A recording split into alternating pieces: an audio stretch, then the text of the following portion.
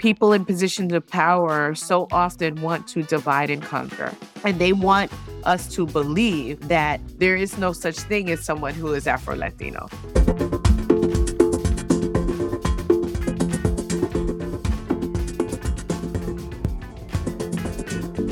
I think one of the things that we have strived to do in my building is to encourage teachers to take risks, to try different things, but really make that Black history come alive for all of our students. The teacher brought up Emmett Till and talked about a lynching, and one of the kids said, "What is a lynching?" And the teacher paused and said, "Ooh, I don't know if I can teach that."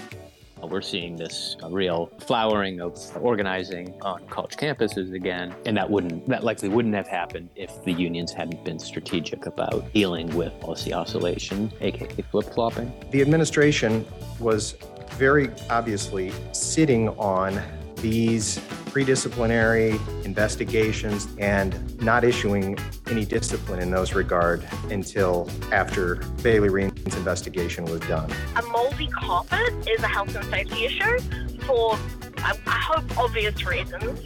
February marks Black History Month in the United States. It's definitely been reflected this last week with the Labour Radio Podcast Network. This week we're going to present to you 3 shows that explore the place and the significance of Black history in distinctly different ways. On El Cafecito del Dia, Janella Hines from the United Federation of Teachers of New York discussed the importance of centering Afro-Latino voices within the contemporary labour movement, the need to address the continued underrepresentation of Black members within positions of leadership. The following 2 shows are really a tale of 2 different states. On the OEA Grow podcast, Natika Samuels interviewed Kevin Adams, Colorado social studies teacher, the host of the 2 Dope Teachers podcast. Adams discusses the full gamut of activities that are unoffered to students during Black History Month, how to create a positive environment where students feel free to explore questions of culture, politics and heritage in a lively and meaningful way. By contrast, we'll then bring you a new report on the stifling environment that teachers are facing in the Sunshine State in Educating from the Heart, brought to you by the Florida Education Association. In this particular episode, Tina and Luke spoke to Reagan Miller, Jabari Hosey, and Jen Cousins, not professional educators themselves, but rather parent advocates and activists, who described some of the classroom realities faced by teachers at the present time when they're attempting to teach Black history, and how parents can respond in productive ways that avoid the shouting and hectoring of adversarial school board meetings. In the second half of today's show, we're going to the Heartland Labour Forum, where Bloomberg News Labour reporter Robert Iafolla brings us an update from the National Labour Relations Board. We'll stay in the Midwest, where WRT Community Radio in Madison, Wisconsin reports on recent charges of a hostile work environment at the Henry Viler Zoo. It has nothing to do with the animals. Then we'll visit New Zealand, where Auckland Union representative Justine Sachs digs into the mailbag on Red Dead Redemption and addresses the age-old question of what to do when your workplace has a mouldy carpet. Finally, we began with Black History Month, and that's where we'll end too, sharing with you a trailer for ASPE's new I Am podcast, a forthcoming series that explores the legacy of the 1968 Memphis sanitation strike. Here's this week's show.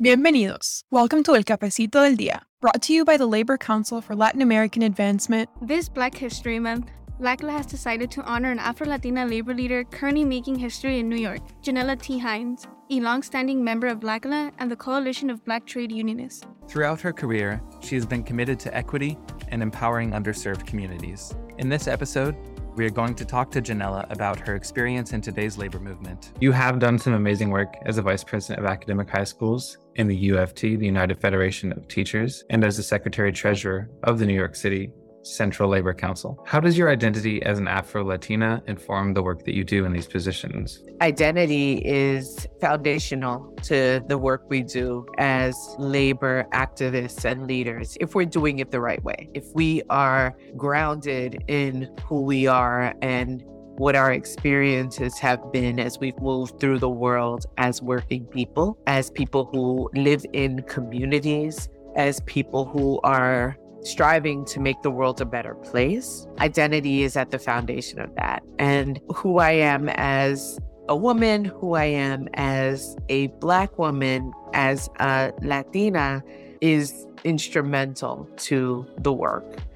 Being a Black woman of Latina foundation provides me a really interesting lens on how the world engages, not only with people who are newcomers to the country and all that they bring with them. I have this complex engagement of experiences around the immigrant experience, around language, around culture, around how we are going to engage with each other. Anti-Blackness is prevalent throughout our political system, through our social system. And I am thinking about that, especially as a darker skinned woman. I think about that all the time and the ways in which we can fight to upend that and to stop that from taking root in the ways in which we engage. I think about how working people's voices can be heard, whether our voices use a Spanish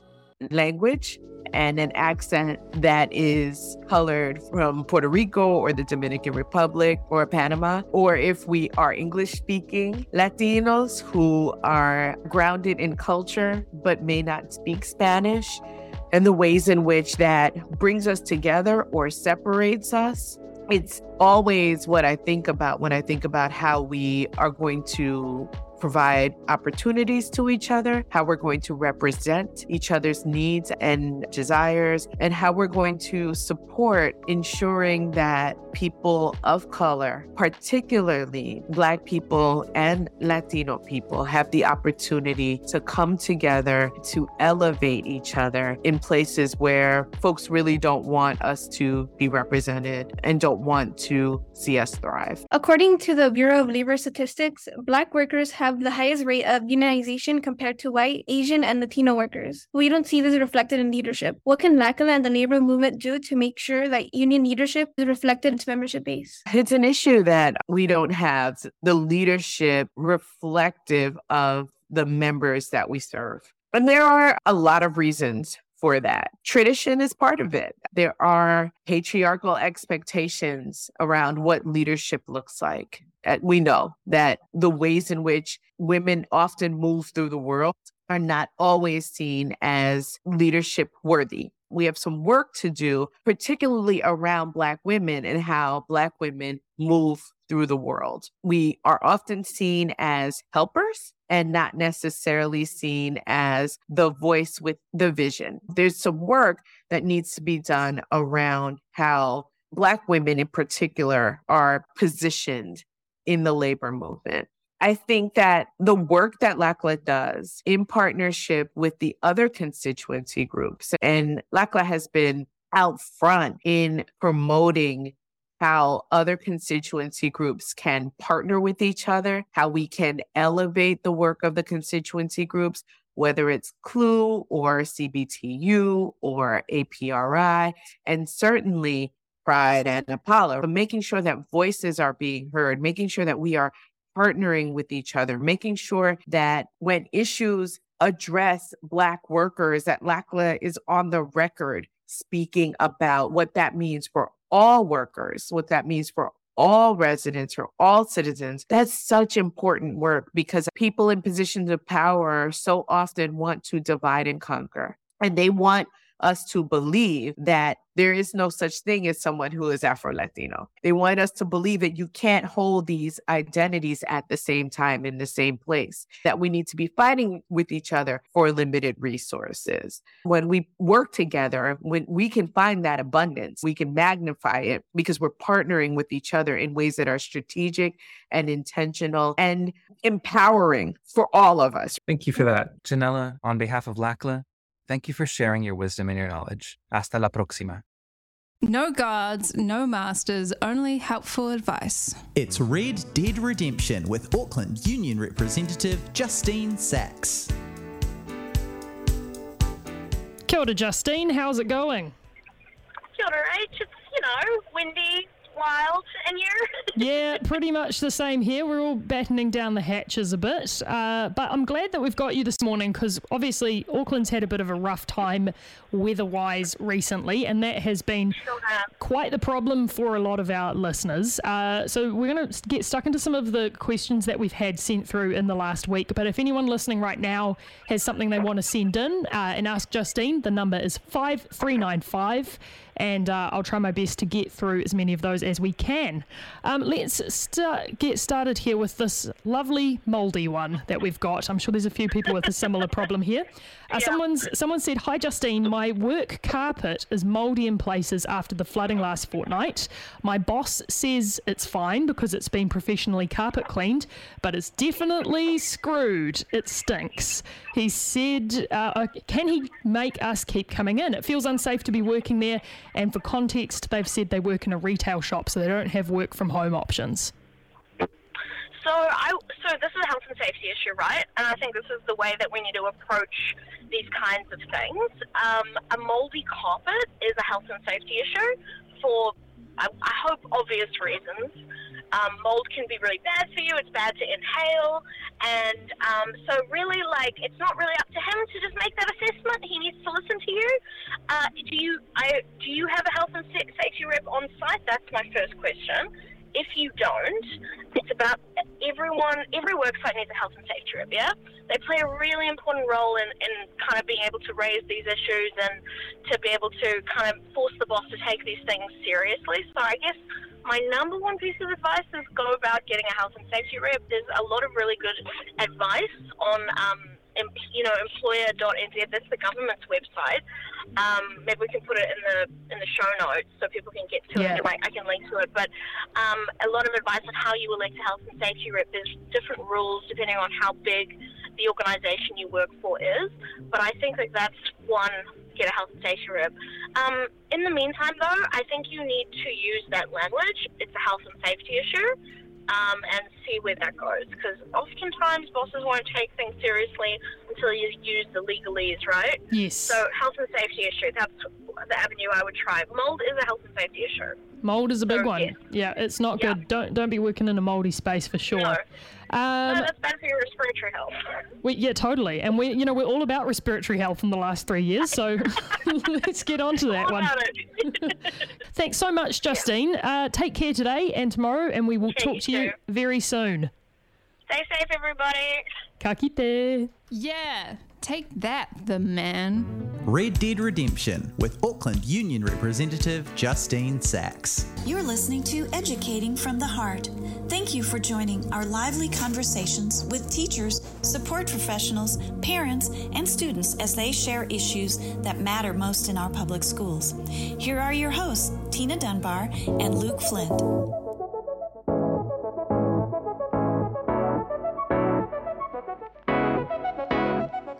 Hello, and welcome to another episode of Educating from the Heart. This is Luke. I'm here along with my co-host, and I'm just wondering, Tina, for your children, was there ever a time as a parent that you wish they had fewer books available to them in the classroom? No, most parents recognize that reading is important to learning. In fact, most parents would make sure that their child has every book possible, because one of the most important things about student development or learning is exposure.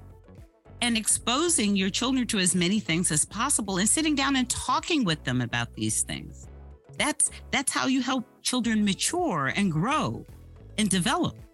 Recently, we sat down with 3 parents to talk about what they want for their children and how it is quite different from the agenda that Governor DeSantis is pushing.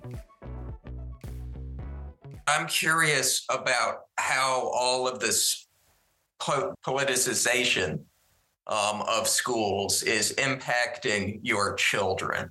I'll jump in with one story, which I've shared before. And I know Jen I mean, obviously we all talk, but there was a story my 8th grader came home with the other day, which was really disturbing. They were talking, the teacher brought up Emmett Till and talked about a lynching. And one of the kids said, "What is a lynching?" And the teacher paused and said, "Ooh, I don't know if I can teach that." And these are 8th grade students. And then the student said, "What do you mean? What do you mean they don't want us to learn?" And the teacher said, "Some do and some don't." And to me, that is such an example that is ridiculous. Like, these lynchings happen. They didn't happen that long ago in the grand scheme of things.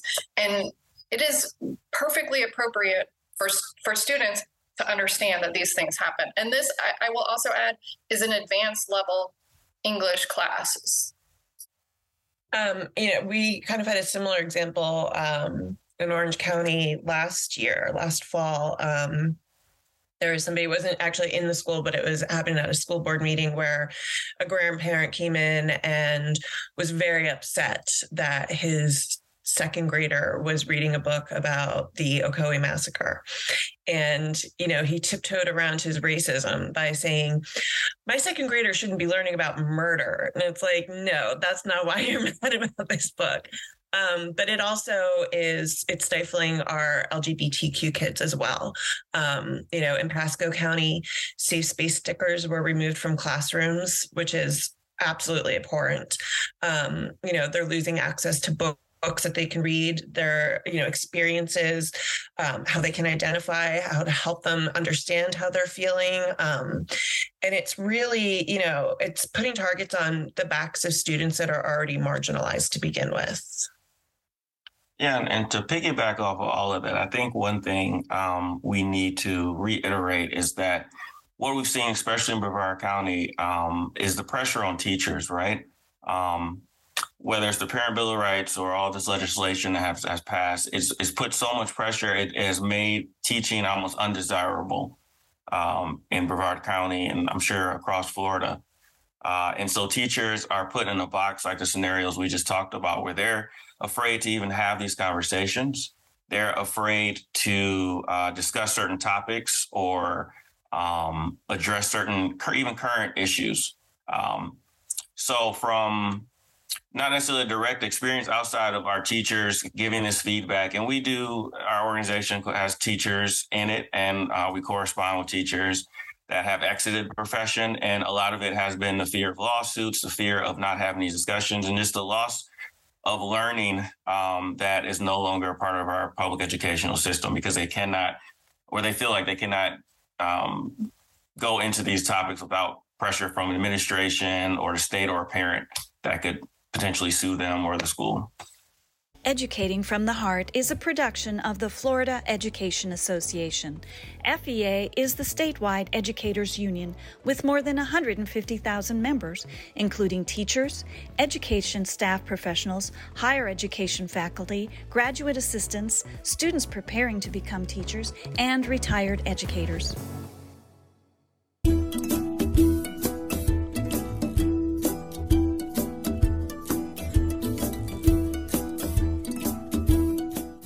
And welcome again to the Heartland Labor Forum. I'm Judy Ansell. I'm Mark Galis. What has the National Labor Relations Board been up to? Some labor groups, the answer is not much. Despite having a Democratic majority for more than 18 months, the board has been issuing decisions at a glacial pace. Joining us is Robert Iafolla, senior legal reporter for Bloomberg. He covers, among other things, the work of the National Labor Relations Board. Robert, welcome to the program. Thanks for having me. There's been some criticism lately that the board has been moving too slowly. Here we are halfway through President Biden's term. We've had a Democratic majority on the board for some 18 months, and we've only had a trickle of cases. Is there anything to that criticism? There could be something to that criticism. The board is this deliberative body made up of really experienced people, but even the Democratic appointees might not agree on everything, and they have to hammer out these rulings. Also, the current chair, Lauren McFerrin, she was part of the Democratic majority during the Trump administration, and she had criticized the board at that time for what she saw as them skipping over some necessary steps when you have precedent-setting rulings. The main one is to ask for the public for comments. So they'll put out a notice to the public to say, hey, we're considering overturning precedent X. Any interested parties have this many weeks to get comments in. So she criticized the Trump board for skipping that step. And when I talked to her in January of, I guess it was 21, she said she was going to be following that for a lot of the major issues they're dealing with. And she conceded at the time that's going to slow us down. But in her view of what good government and proper deliberation and everything, that was a necessary step. Mid-December, their ears must have been burning from all the criticism because they issued a flurry of decisions in rather short order within a few days of one another. I think maybe a lot on the same day. I'd like to talk about a couple of those now. One is the American Steel case dealing with micro units. Could you tell our listeners about that? So basically, this has to do with micro units, which is basically if you have a workforce and if a union wants to organize a smaller group within that workforce. Let's say they're organizing at a department store and they only want to organize at the department, for example, or the automotive department. There's a legal standard that decides whether that's an appropriate unit or not. With this recent decision, the board reverted back to the more union-friendly standard that had been in place during the Obama administration. And this is this trend, the flip-flopping that happens at the board when partisan control changes. We're basically going from a much more employer-friendly standard to a more worker-friendly standard. And that's not a new dynamic, is it? No, it's built into the way that the board operates. It's been happening for a while. It has accelerated in recent years, but it is a concern. It even has its own sort of legalese sounding name for it. Sort of labor lawyers talk about policy oscillation. It does inspire some on the part of employers and unions. Like, for example, near the end of the Obama administration, the board had handed down their ruling in this Columbia University case, which basically recognized the employee status of student workers. They were employees under the Act, and that gives them the right to organize. Now, that's an issue that had flip-flopped back in preceding years. So it came at the end of the Obama administration. There was a bunch of unions that had petitions to represent grad students waiting at the board, and they all pulled those petitions because they didn't want to give the Trump board an opportunity to reverse Columbia and take away that. So they basically went on hold for the duration of the Trump administration. And now we're seeing this real flowering of organizing on college campuses again. And that likely wouldn't have happened if the unions hadn't been strategic about dealing with policy oscillation, aka flip-flopping. You mentioned earlier that John Ring, his term ended earlier in the year, last year, and the board is now down to 4 members, 3 Democrats and 1 Republican. Do you see the Ring vacancy being filled anytime soon? Yeah, in talking with some sort of labor law folks about this, former board members and whatnot, I've developed an expectation that the seat probably won't be filled until the summer. There's some advantages for the majority in these situations because the run-of-the-mill cases are decided by 3-member panels. So if you have a 3-1 partisan split, then the majority party is always going to have the majority control of a 3-member panel. So you won't have, when it's a full 5 members, you can have a situation where there's a Republican majority panel deciding a sort of a run-of-the-mill case. But anyhow, the reason why I think, or I've heard people saying they expect the Ring seat to be filled sometime in the summer is because one of President Biden's appointees, Gwen Wilcox, her term, even though she just joined the board last year, the way that the agency operates is the term on each seat is pegged to the seat itself, not to the person occupying that seat. So the seat that Gwen Wilcox occupies will expire in the summer. So the administration is going to need to renominate her. Nobody's expecting the administration to replace her. So they'll need to renominate her. So the idea is that Washington operating the way that it does, what'll happen is in order to make the situation sail through the Senate is the administration will nominate a Republican board member to replace Ring, or to fill Ring's empty seat, I should say. And then they'll also renominate Gwen Wilcox, and then the Senate will consider them both in a package. And because it's a bipartisan thing, it'll sail through. Very good. Robert Iafolla, senior legal reporter for Bloomberg. Thank you for joining us. Thanks again for having me. You have been listening to the Heartland Labor Forum.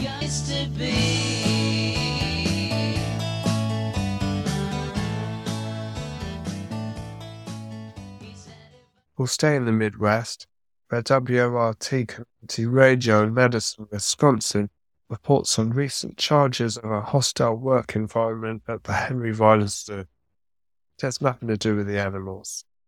On Monday, the Personnel and Finance Committee of the Dane County Board of Supervisors heard disturbing testimony from Neil Rainford, staff representative of AFSCME Council 32. In early August 2022, the committee hired former Dane County Circuit Court Judge Valerie Bailey Wren to investigate charges directed toward managers at the Henry Vilas Zoo, which included allegations against managers of racism, anti-union activity, retaliation against whistleblowers, unequal discipline, and creating a hostile work environment. Eric Anderson, a veteran zookeeper of over 20 years' experience who was described by Rainford on Monday as a longtime activist, the head of the unit's Employee Relations Group, or ERG, and president of AFSCME Local 65, had come under particularly intense scrutiny by county management. The judge's report, issued in November, largely cleared managers of the worst employee relations charges, noting that, although investigations of workers had been intense, the county had taken no actual disciplinary measures against workers such as Anderson, who had brought complaints. At Monday's meeting, Rainford described what happened next. That report came on November 17th, 2022 to all of you. Less than 30 days later, on December 15th, Eric Anderson received 8-day suspension over 5 separate issues, none of which followed the judge's investigation, all of which predated the judge's investigation, most of them going back to the summer and early spring of 2022, some going back as far as July of 2021. To Rainford, the conclusion is clear. The administration was very obviously sitting on these pre-disciplinary investigations that it had been racking up over the course of 2022 and not issuing any discipline in those regard until after Bailey Wren's investigation was done. Now, Rainford alleges county managers are targeting Anderson for his cooperative role in the judge's investigation, with the county claiming that the union rep had improper access to confidential documents. There are claims that the information that Eric shared as part of the investigation were somehow confidential. There's already been a pre-disciplinary interrogation regarding this matter. And as Eric explained in that discussion, he was regularly in receipt of these AZA Zoo reports. And I would submit that all of you have also received the same AZA Zoo report, as well as members of the public. It was widely distributed over the past few years. Similarly, there was no misconduct, although there were allegations in the way that Mr. Anderson received the AZA Zoo report. Again, he received these reports in whole and in part as part of his regular duties as a zookeeper. However, Dane County Human Resources Director Kubara Makasa told the committee that this was not county board business. It has to do with his role as an employee getting confidential information. Employee Relations, or ER, is conducting an investigation into this matter. It is the role of ER to be involved in personnel matters. It is not the role of the county board to do so.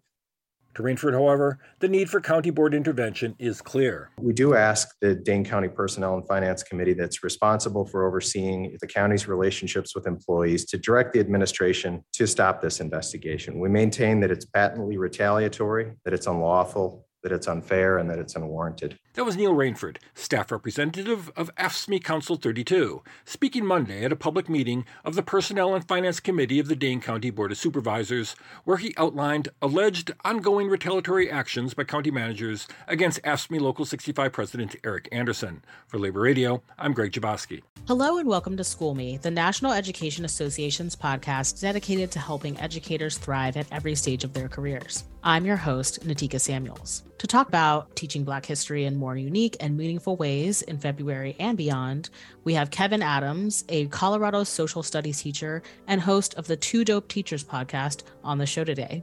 Thank you so much for joining us today, Kevin. Of course. Glad to be here, Natika. Glad to be here. Honored to be here. How do you and your school approach Black History Month for your students and for the whole community? Well, Black History Month is as an educator, one of my favorite times of year. In our community, we've tried to make a conscious effort to celebrate Black History Month. So one way that our Black Student Alliance has celebrated and raised awareness about Black History Month is we've had door decorating contests. So we actually put on a contest throughout the whole school, and said, decorate your doors to commemorate Black history. And we've had, really wonderful things that students and in their advisements, things that they've done. So really cool designs that show off the beauty of Black hair. My advisement once focused on Black artists, and we in particular zeroed in on the work of Romare Bearden and created an art showcase of his work. Other educators have focused on Black scientists in our science department, Black mathematicians, African contributions to mathematics, African culture, Black popular culture in the US. And so that's one way we have celebrated. But we also are fortunate enough in our community, we have a weekly all-school meeting. And at our all-school meeting, the Black Student Alliance has done things like sent in weekly announcements about lesser known figures in Black history, people like Marsha P. Johnson, who was one of the leaders of Stonewall uprisings, but a variety of individuals that we just try to raise awareness. So that's one way that we kind of work as a Black Student Alliance to raise awareness in our community. But in our classrooms a couple of years ago, we began to do what is called Black Lives Matter at School Week, which we have found particularly powerful. And it removes us from some of those kind of more common aspects of Black History Month and expands into looking at more kind of contemporary issues, whether that be the Black Lives Matter movement in general and the 13 principles that guide Black Lives Matter movement, but also having other colleagues implement research projects. So I've seen colleagues in science do research projects around Black scientists, colleagues in math create word problems related to social issues in the Black community. In my class, I work with sixth graders primarily, but I also this year I'm teaching African American history, which is beautiful because again, I get to teach it all year round. But really going over those 13 principles of the Black Lives Matter movement, but also looking at things like the school to prison pipeline and that's impact on the Black community, looking of course at change makers like Obama, looking at people like Hakeem Jeffries, a variety of politicians, but also really allowing kids to explore pop culture and also allowing kids to bring up issues that they want to know and inquire about Black history, Black culture, and the Black experience. So really opening it up. But I think one of the things that we have strived to do in my building is to encourage teachers to take risks, to try different things, but really make that Black history come alive for all of our students. Thank you so much for joining us today. I think I learned a lot, and I hope that everybody listening did too. The sign hit the city like a bolt of lightning. You know the photo. It's iconic. Marches in the streets, holding a simple sign with a simple message. I am a man. Memphis had probably one of the worst records on civil rights and human rights, so the sign hit a nerve. Coming in April, the I Am Story podcast explores the fight that inspired those words, how a group of sanitation workers in Memphis stood up and made history. This was truly a fight where the city was showing them no respect, no dignity, and wasn't about to do anything to change that behavior. So the workers took a stand, and they said enough was enough.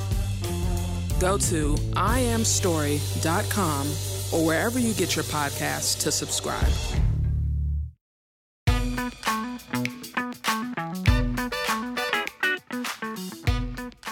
We've reached the end of this edition of the Labour Radio Podcast Weekly, our weekly roundup of highlights from the many shows that make up the Labour Radio Podcast Network. I'll be honest with you, I can't remember the exact number of shows right now. There are quite a lot. I'm sure when Chris returns next week, he'll be a lot more precise. You can find full versions of almost all of the podcasts you've heard today in the show notes and many others at labourradionetwork.org. I say almost because I Am Story will release its first episode in April. Now you can write that on a post-it and stick it on the fridge, or alternatively, You can follow us on social media at Labour Radio Pod on Twitter, Facebook and Instagram, and we'll let you know exactly when the first episode drops. Labour Radio Podcast Weekly was edited by Mel Smith and myself, Patrick Dixon, produced by Chris Garlock. Our social media is operated by Harold Phillips. For Labour Radio Podcast Weekly, this is Patrick Dixon. Hope to see you next time.